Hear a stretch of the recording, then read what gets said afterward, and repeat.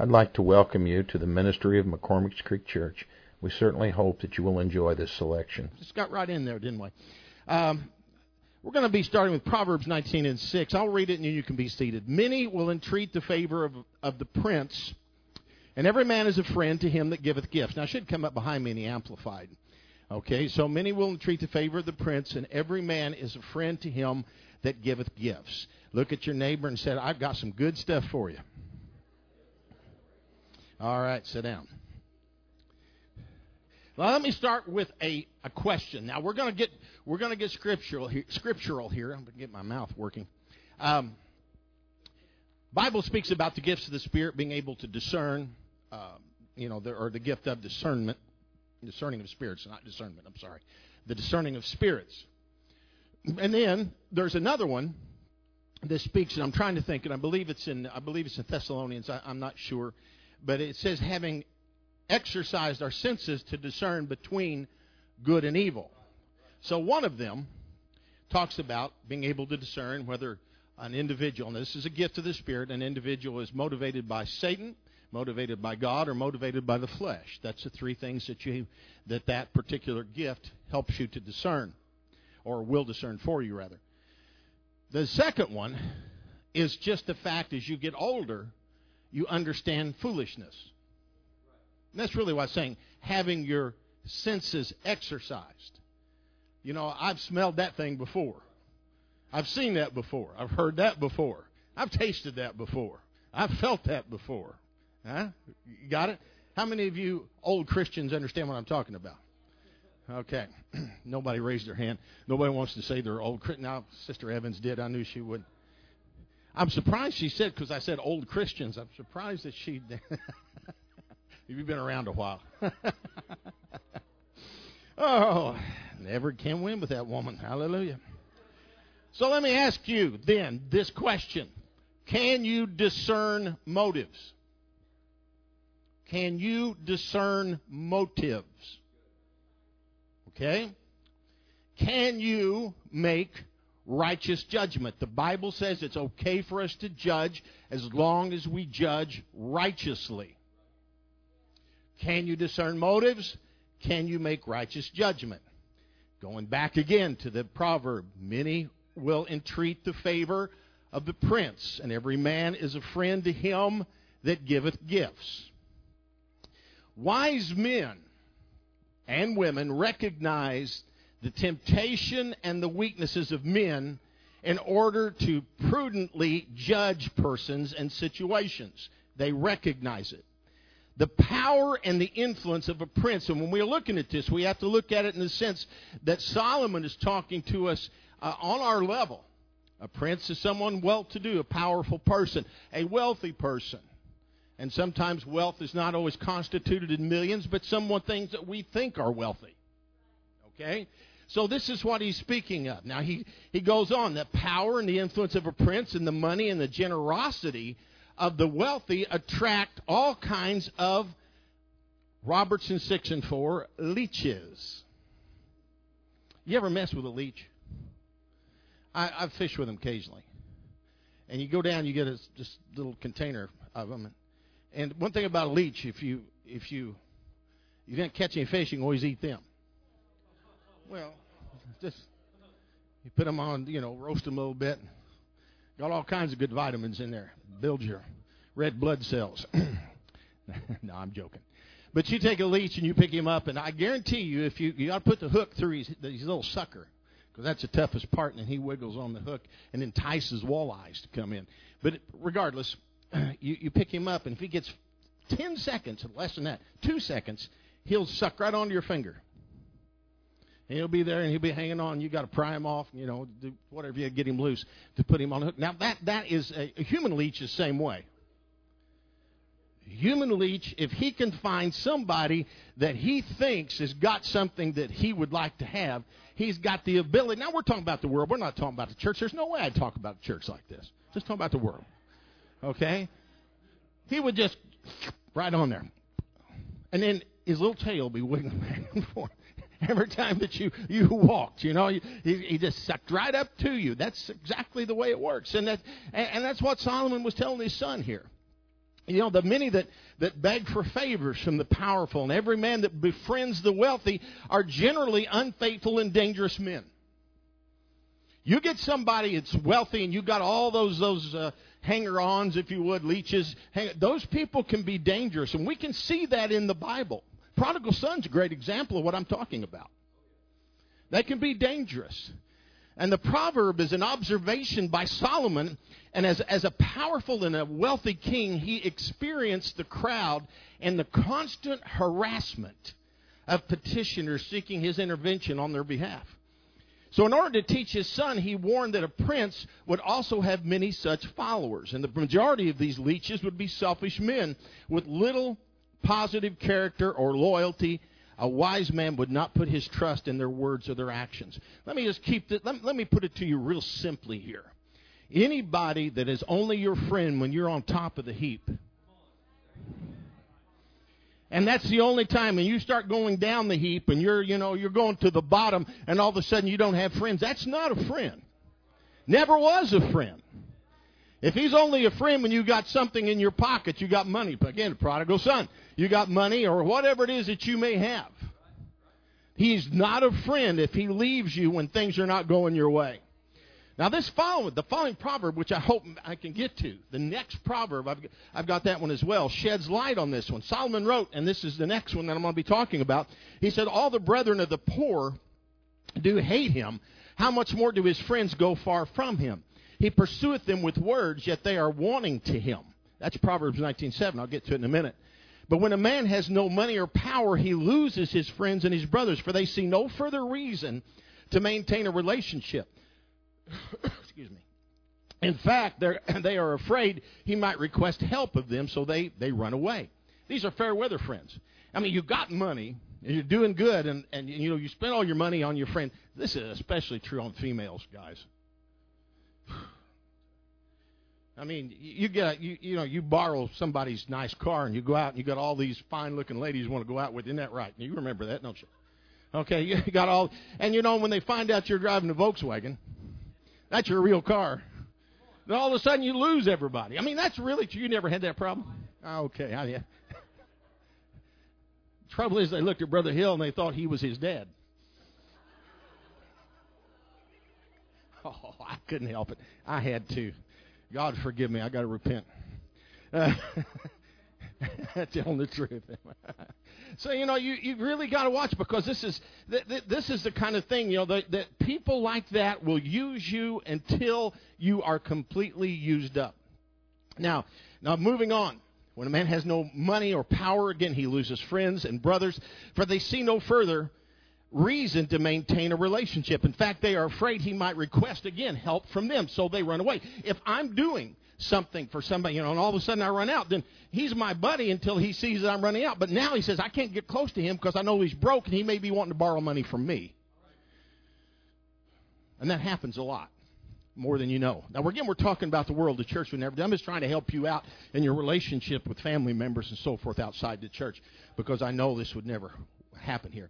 Now, these two proverbs together help explain one in the nearby context, where Solomon had written, wealth maketh many friends, but the poor is separated from his neighbor, and at Proverbs 19:4. Now, all three proverbs together are describing false friends, selfish men, unfaithful followers, and dangerous leeches.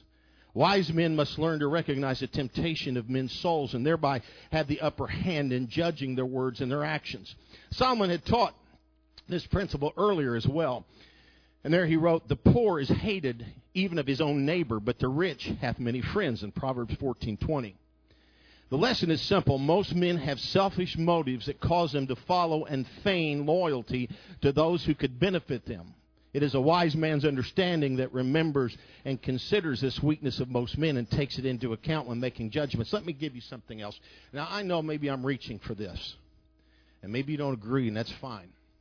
I have no problem with anybody who believes that a particular preacher having a big revival somewhere has got the ability to lay hands on the sick and they shall recover, or instant healing. But sometimes people move to churches for that very same reason.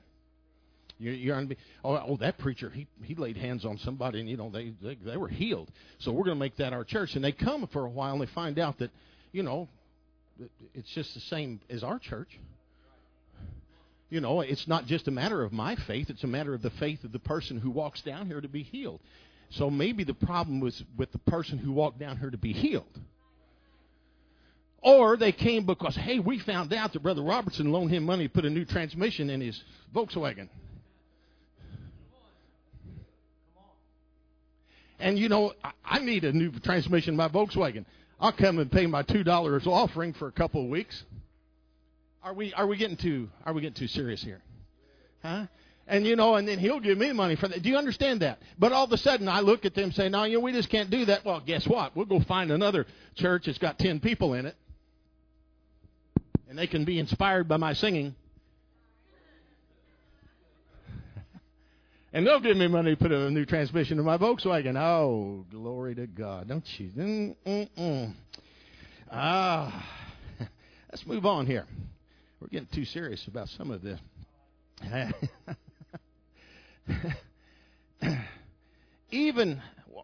guess that's the reason I did this. Even the church have such evil men that creep in from time to time.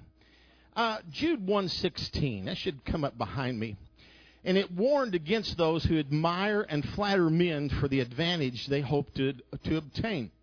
It is a profane shame that men will profess Christianity and feign an interest in the gospel to drink from the stream of charity, spilling from the godly and loving church.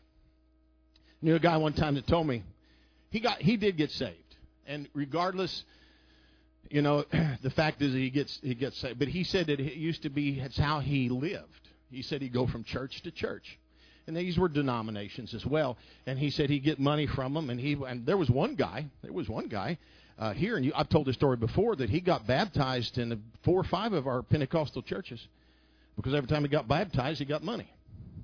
Now, this has happened years and years ago. But he got baptized. We all got excited. Someone got baptized in Jesus' name. And he needed a little money, and everybody handed him money, and he kept going from one to the other. You see what I'm saying? It does happen.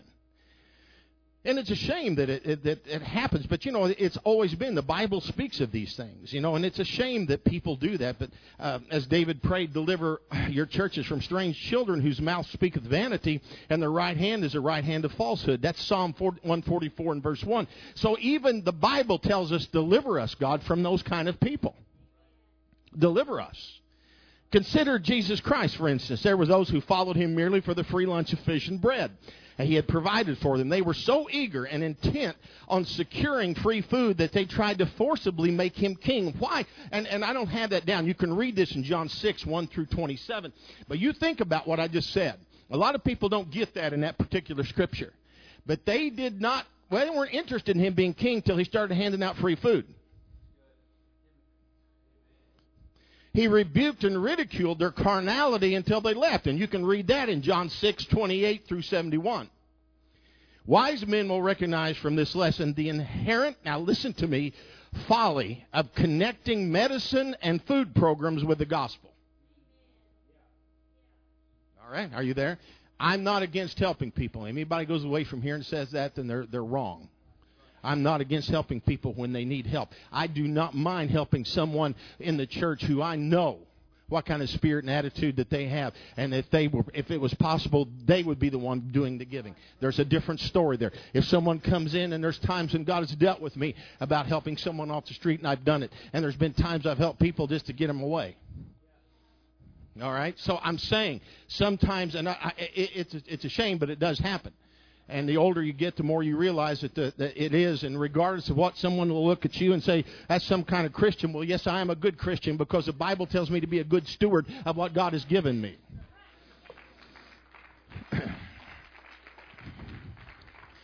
There again, I go back with that Gerald Jeffries when he said, the Jesus Christ of the Bible and the one that we serve sometimes are just 2 different persons.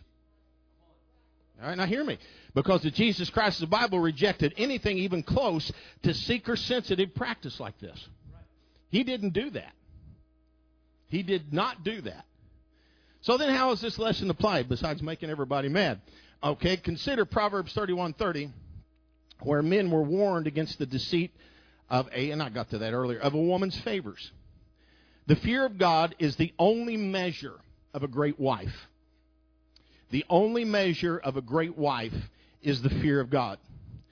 And men that have any sense at all will see, they'll look and understand that a woman can be tempting and they can have a weakness to be seduced by this woman. It can happen. The Bible tells us. But if a man is looking for the qualities of a woman being that which she loves God and she seeks God first and above all else. And sometimes men, just the same way with women, it's the same thing. It's not always up to the looks. That went over like a lead balloon. I'm telling you, Brother Roberts, I can get a woman who loves God and she looks like Barbie the doll. Have you ever looked at yourself there, Ken?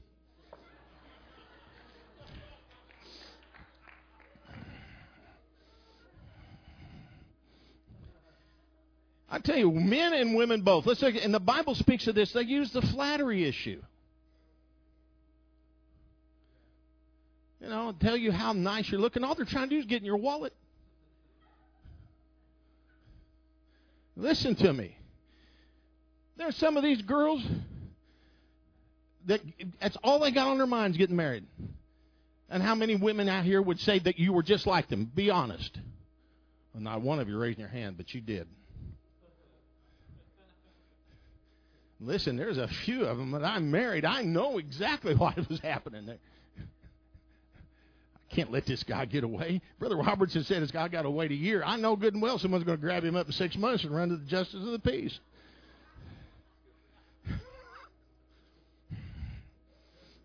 That's good preaching, isn't it?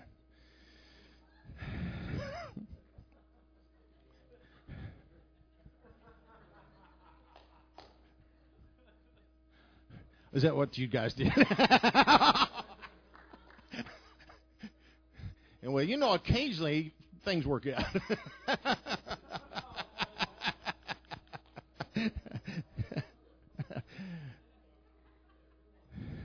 I'm going to finish up this particular verse here if you'll give me a minute.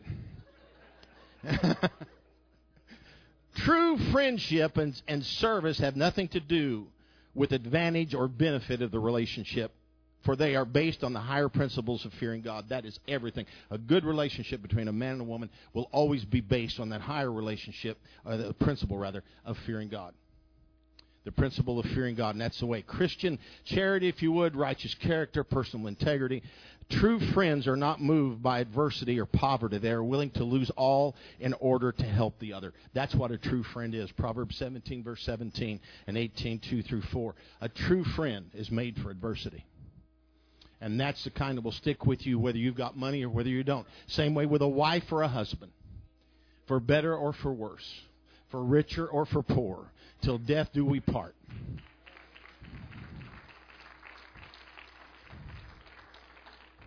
Proverbs 19, verse 7, I talked a little bit about it earlier. All the brethren of the poor do hate him. How much more do his friends go far from him? He pursueth them with words, yet they are wanting to him. Now here is an accurate observation by Solomon. Human nature is rather ugly. Okay, it really can be. Man's motives are analyzed honestly. A man's own family sometimes will forsake him when he's financially poor. Okay? And there's a lot of people can amen that. They know in their own families they've seen it. And he will certainly lose his friends, for they no longer seek to associate with him. Though he may express much affection, they leave him anyway. Family is usually tighter than friendship, so the world says blood is thicker than water. But Solomon here teaches that money is more important than family. In fact, in Deuteronomy, it says, or it's Ecclesiastes rather, it says, money answereth all things. Solomon understood that. I know he was rich and he had everything he wanted, but he also realized when God inspired him to pen that scripture that money can answer anything, and it really does. It doesn't last, and it's not deep, and it won't keep your friends unless you've got it and you keep it consistently. You know that, but really, how deep of a friendship is that when it's based on something like that? Something as frivolous as money. What kind of friendship are we really talking about? I had a kind of reconnected with a friend I had in high school, and it was so. I was doing a funeral, and I seen his dad, and I felt like calling him, and I did. I didn't reach him, but he called me right back as soon as he got home, and said, you know, I've really been thinking a lot about you. And I hadn't seen him in years. I've been thinking a lot about you. He knows, he knows I'm a preacher, and we were when I first got in church, we were together some, we hunted some together, but it was interesting. I thought, that's a friendship. That's a friendship when even though he's retired from teaching down in Tell City, and even though all those years, he still was thinking about me, and that's the kind of friendship that you can have. Now I will say this: I know he's not in the church, but I can say this: we in the church should have friendships that last. Yeah, it should be. We should have friendships that last. And folks, let's just be right where we live. And sometimes it's hard for us. It doesn't matter if that person is in this church or the other church that preaches the truth. They can still be our friends. They can still be our friends. And we shouldn't be. And I know, and I've known preachers who have actually got upset and got hurt over situations where people left, that he forbid them, his people, to talk to them, the ones that left. But folks, if I'm going to be in heaven with people, I better be able to talk to people down here. I think we better be able to. The world should coin a new saying: money is thicker than blood. Philosophical talk and romantic songs about eternal love and the precious value of a soul are nice, but the reality of life is that without opportunity for personal gain, most men, and I'm saying most men, I'm not saying every person, will forsake both family and friends if they get an opportunity to make money. It happens. Some proverbs state an observation, and you must discover the lessons. And Solomon observed that most men are selfish when they perceive no further financial opportunity in a relationship, and they'll dump the person. And he saw that this horrible trait extended even to family and friends. So what can you learn from this indictment of the human race, if you would? Mankind, number one, is inherently selfish, greedy, and opportunistic. They know lust or self-gratification much better than they know love or self-sacrifice. A wise man learns this trait of men and considers it when analyzing situations or making decisions involving others. He will remember the underlying ambition and selfishness in most relationships. Listen to me. You ought to make, and especially younger people, put it in your mind, put everything else aside, and when you make a friend, that friend should be your friend for life. When you find a man, and I know maybe I'm doubling up on some of this, but I feel really like doubling up on it. When you find that person you think you're in love with, be sure you're in love with that person, not that person's family, not that person's money. Come on, are you hearing me? Be sure you love that person. Be sure you love that person. The Bible says love hideth a multitude of sins, and it certainly does. There's a lot of things that you're going to find out after marriage. It's like Brother Cisco said, he didn't realize toilet paper didn't grow underneath the sink in the bathroom. He found out you had to go buy toilet paper to put in there. There's things like that. That's laughable, but on the other side of it, you'd be surprised some of the things you hear after people get married that they didn't know. Yeah, don't want to go there. Let's move on. Most friends are fair weather friends. Their commitment, loyalty to you is only as deep as your pockets. And when the going gets tough, they get going right out the door. True friends of whom the world knows little are not so fickle. Solomon also wrote, he said, a true friend loveth at all times. And again, I said this earlier, a brother is born for adversity. Now, let's go there. If you're one of those poor people, there's nothing wrong with being poor. The Bible doesn't speak of this. But there is levels of this. There's some understanding. Let's look at a different side of that. If you've earned your poverty by being a bum, lazy, slothful, Anybody got any other words? Useless. Okay. Let's add stupidity. Okay. Stupidity, you should not complain about your lack of friends. Okay, now let's look at these friends. You have driven them away by your own foolishness. Okay? Diligent and honest men rightly despise lazy and stubborn men. That's right. They do. They rightly despise them.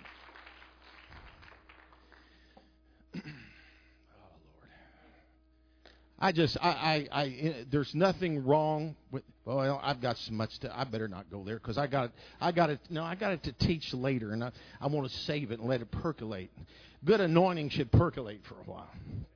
All right, let's see.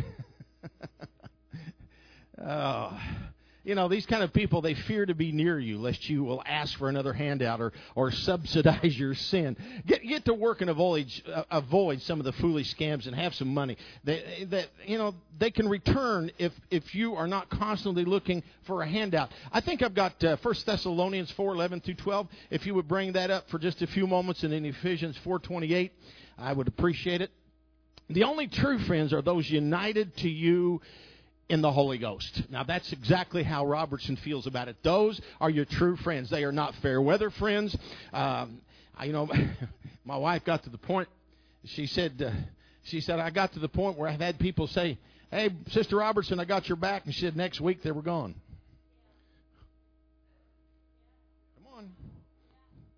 Come on. Let's go one place else. Be honest. There's nothing I can't stand. I cannot bear with a lion. And I talked about that last Wednesday. I mean, just be honest. Yeah. I love.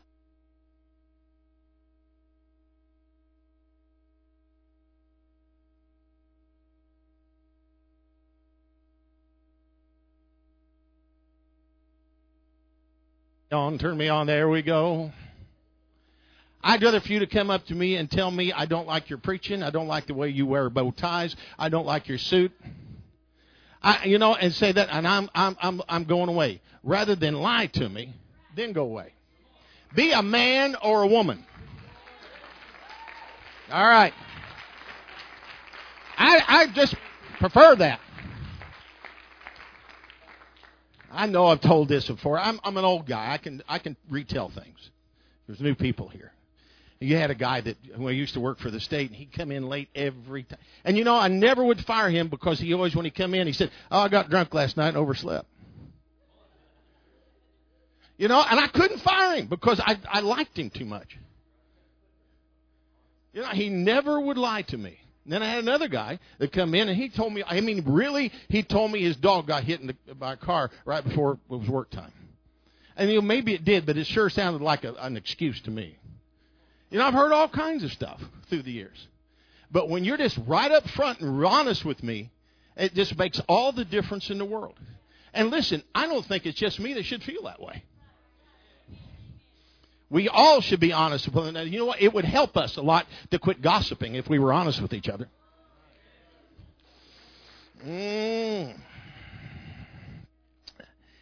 Oh, all right. Let's go on. I know I'm covering some things twice, but the only true friends, again, are those that are united to us through the Holy Ghost. They're not fair weather friends. For outward circumstances or ambition, neither motive, it doesn't move them. It doesn't affect them. They're committed to you by their love of God and God's family. They're no more interested in your perfection. Are you hearing me? Than the prophet. They don't. If some people can't be, I'm agreeing. I'm the first one to tell you that if someone who's just constantly around the wrong person, who's planting bad thoughts in your mind and causing you to backslide most of the time, then you need to leave. You need to leave them and not mess with that person. But if you're looking for the perfect person, you're into trouble because none of us are perfect. So don't look for the imperfections in somebody, because that can really mess you up. It may be that you can help perfect that person if you can be a friend to that person. So watch that. These kind of people, they value love and peace over menu or ambience or fancy meal in the world. They like that. Where are such exceptional friends found? And they're found in the church. Now, there's no shame in legitimate poverty. Okay? We're talking about legitimate poverty versus earned poverty. There we get it. Earned poverty and legitimate poverty. Okay, that should be 2 words that you always remember. Put that up. Are you earning your poverty by being a lazy lug? Are you legitimately in poverty? Because again, for those that are followers of Jesus Christ, you know, the Bible says He chose the poor of this world to be His children, 1 Corinthians 1:26 and James 2:5. And through false friends may leave and forsake you, God, who adopted you to eternal inheritance with infinite riches, will never forsake you. Romans 9:23. That should be coming up right there behind me. He'll never forsake you. There are some people that just will never be rich. And if that person next to you is rich and you think God is showing favoritism, there may be a reason that God is doing it, and it may have nothing to do with you. May have nothing to do with you. It may be that God has got a special mission for you, a special calling, something that only you can do. And I look at some people, my daddy made me see this. There is just some people that can't be rich because they backslide. You know, there is just some people that could not be rich. You know, think Lazarus and his great reversal of fortune with the rich man that ignored him. Luke 16 and 19. His love is everlasting and unchanging, regardless of the circumstance. We have a God that loves us, and He will never forsake us, regardless of the circumstance. Isn't that great? Great thing to know. All right, Proverbs 19, verse 10. Delight is not seemly for a fool, much less for a servant to have rule over princes. Oh, boy, this is the one. I've got to walk. Really. Now, you've seen that. Is that in the Amplified? Luxury is not fitting for a self-confident fool, much less for a slave to rule over a prince. You know, when we look at the Old Testament, we see slaves and we see princes or servants and masters. And we see that now in the New Testament context, that can be employees and employers. Solomon covered, and I said, you find the whole Bible condensed in the book of Proverbs. And Solomon covered so many things that were important that we really don't like to talk about them too much. But if we would really look at them, it could help us a lot. You know, a foolish person does not deserve honor, liberty, or pleasure. It's unfit for them. Now, taking it back, the Bible says in Matthew, the 5th chapter, to call no man fool. I went in there and looked at that today, and I thought, you know, we see Proverbs is full of the term fool. It's full of it. And then you see Jesus saying, call no man a fool. But then I looked at it in context, and what He was talking about in Matthew 5 was forgiveness. In other words, what He was saying, that person that made you mad, don't call him foolish because you don't want to forgive him. That was the context He was using. In this context, it's a person who just is silly, stubborn, knuckleheaded. And I was looking at the Greek term, and it honestly said knucklehead. It did. I got to look at it. It said it, and I thought I knew I was speaking Greek all along. So I was right there. Now, you know, let's look at some of this. A man without wisdom or that does not rule his spirit should be despised, the Bible says, and rebuked and punished. Actually, it tells you Proverbs 18:6, 19:19, 26, and 3. And it is much more confusing and wrong when employees take liberties with employers or citizens with rulers. We live in a nation that has the ability to vote a knucklehead out. All right? We have that ability. And that's what we need to do. But as long as we live under a particular laws, we should try our best to abide by those laws. All right? That's the way it should be. Solomon was a great king over Israel, and he taught wisdom by the use of these kind of proverbs. And to promote wisdom in a nation requires that foolish people be dishonored, rebuked, and punished. And if this practice is not followed, then foolishness will become acceptable or even honorable. Now, folks, we can prove that in our country. And we've got great kids. We got great kids here. But you go out into the world and you look at some of the conditions of some of these single parent homes. You see some of what's going on. Where did that come from? It came from all the way back to the 60s. It came from there. And foolishness began there, and it was passed down. The children began to see how their parents were acting, so guess what? So he was telling us, it messes up a nation if the leadership, and it's not just the people in government. Leadership begins with fathers and mothers in the home. That's where it begins. And let's just take it a little step further. Furthermore, the essential respect of authority requires servants and princes to keep their respective offices without confusion. In other words, if you're in charge of this, be in charge of it. It's ridiculous to honor foolish people and allow them the freedom or pleasure. Foolishness is despicable and damning. So fools should be despised and punished according to Solomon. And other action encourages fools in their folly and discourages the pursuit of wisdom. It sends the wrong message to the nation, especially the young and the impressionable. It's better to punish foolish people, for it is a wonderful byproduct on observers. That's why you have to have punishment, because of the people that are watching. If I allowed someone to come up in this choir and they were so drunk that someone had to hold them up on both sides, what am I telling this group down here? Are you hearing me? And there may be a few things that get by me occasionally, but eventually I'll catch it. So I'm just saying, I have a responsibility to the young ones that are coming up to be sure that this platform stays clean.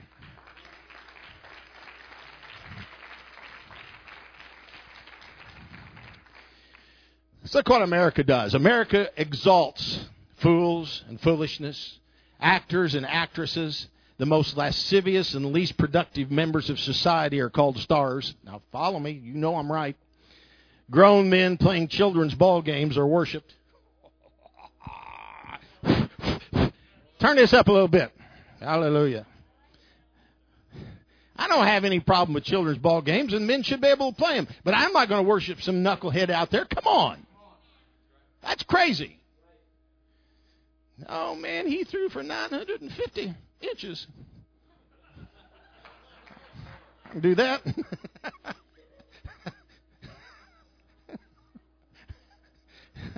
My Lord. Rap is called music, and that's another thing. Rap is called music. You don't like it, do you, Keith? You know. Look at him. I was pondering that today.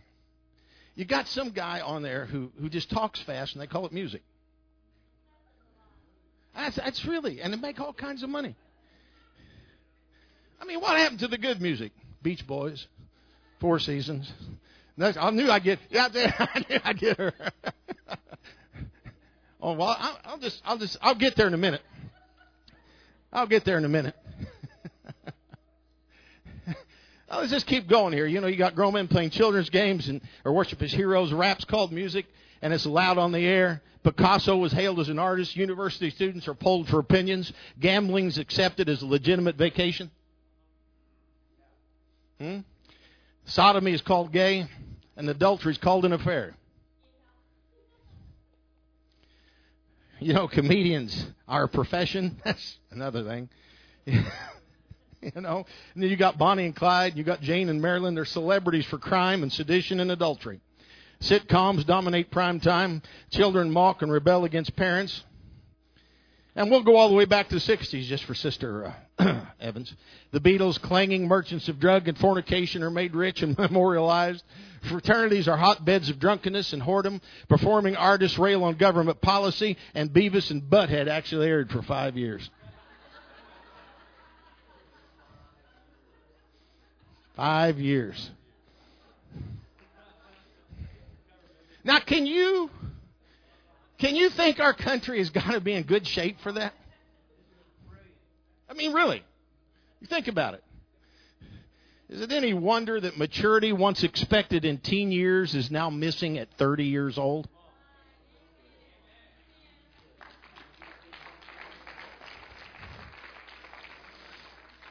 And let's just go a little further. Is it any wonder that typical American conversation is centered on movies or sports?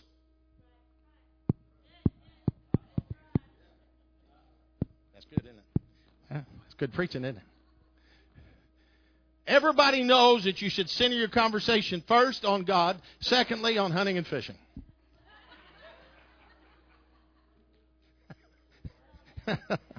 I threw myself in there. Now I did good, didn't I? All right. You stop. These are some of the most worthless thieves of conscience and time in the nation. Some of the things I've just said. You think about what I'm saying. And I believe in lightening things up and saying funny stories from up here. You know how I do. But I also believe that this is a place that is sacred, and you can overdo things. And there's too much of that being done in pulpits. All right, and then that have to be careful. I like to lighten things up because I want people to listen to me. But just to go from one joke to the other in a pulpit, I'm not a comedian. I'm not a Beavis, thank God. I didn't want to say the other one. All right. Look at all this. It's foolishness has been dignified in America, and the rest of the world rushes to copy us. They really do. They want to be what we are. Solomon would be horrified. And personally, I think God is angry with what we are. And it's even more ridiculous to allow servants the right to question, control, or to punish princes. Now, folks, let's talk about something that is near and dear. And I believe that there's got to be checks and balances in everything. And for me to stand up here and to tell you that the problem with our nation is all in labor unions, I'm not going to do that. But on the other side of it, what about some of these? And this happened back a few years ago where Ronald Reagan fired 1,100 controllers, air traffic controllers, because they went on strike. And replaced them and did the same job with less. I'm saying is there has got to be an end to all of it. And I realize that employers can overdo, and they do.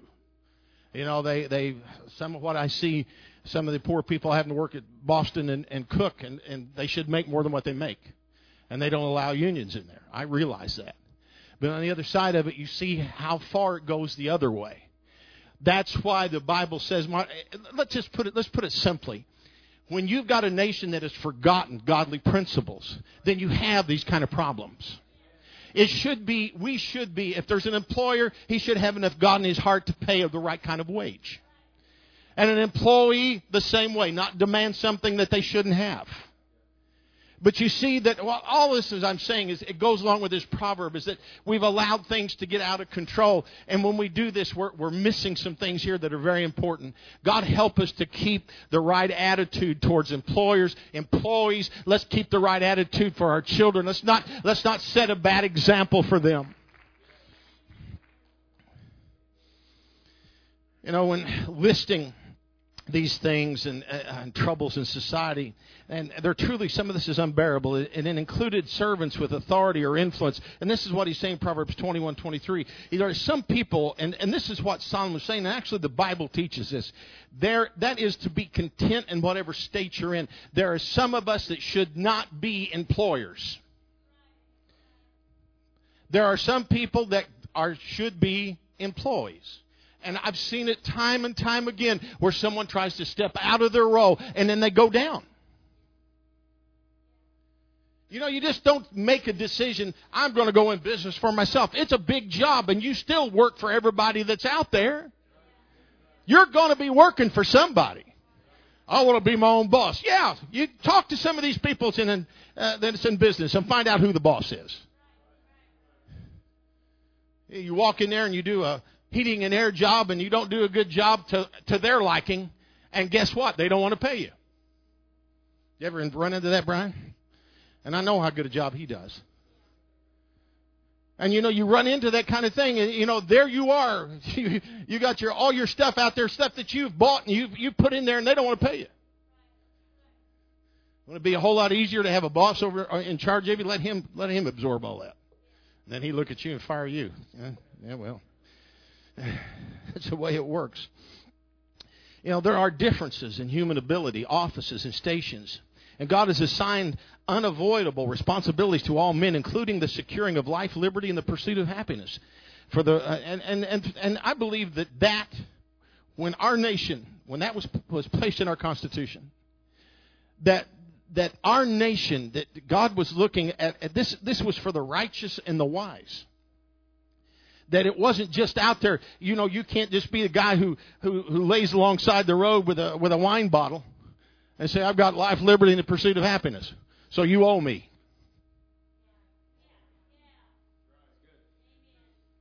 Let me read that to you. Again, he says, securing of life, liberty, and the pursuit. It does not say that you ever catch happiness. It says you can pursue it. You know, you consider further, whenever any form of government becomes destructive of these ends, it is the right of the people to alter or to abolish it and to institute new government, laying its foundation on such principles and organizing its powers in such form as to them shall seem most likely to affect their safety and happiness. Without serious qualifications, this statement is the basis for anarchy. Do you realize that? That is part of what we are, our nation, but that is a basis of anarchy. And we could use that for the basis of anarchy. But you see, there's a peaceable way of doing things. That's why we vote. And if you're not voting, shame on you. If you don't like our government, you don't vote, shame on you.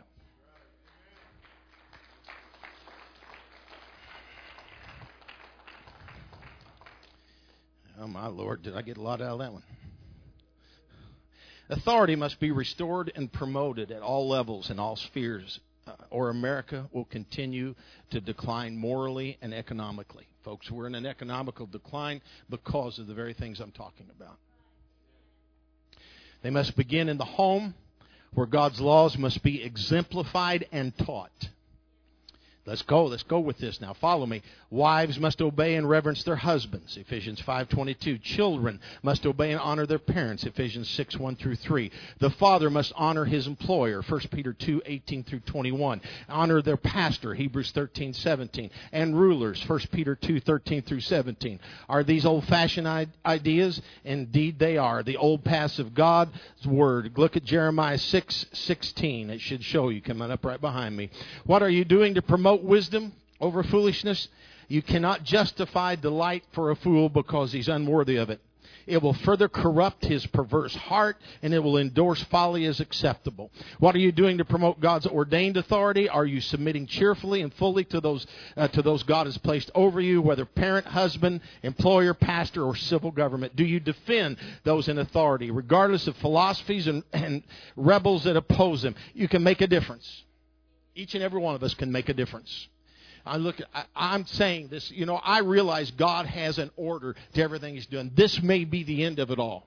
We may never come out of this for the rapture of the church. But on the other hand, that does not give us the right to not continue to obey every principle that's in God's Word. Stand with me. Let's give the Lord a good hand clap of praise and adoration. Hallelujah. Praise God. Praise God. Praise God. I won't do it next week probably, but whenever I do it again, Proverbs 19:11, and that will be the discretion of a man deferreth his anger, and it is his glory to pass over a transgression. I'll spend 2 hours on that. Pass over his discretion. Can you imagine that? Do you realize that what makes God happy is for us to be humiliated, made fun of, have our ego attacked, and for us to sit there with a smile on our face? Turn the other cheek. Keep turning the other cheek.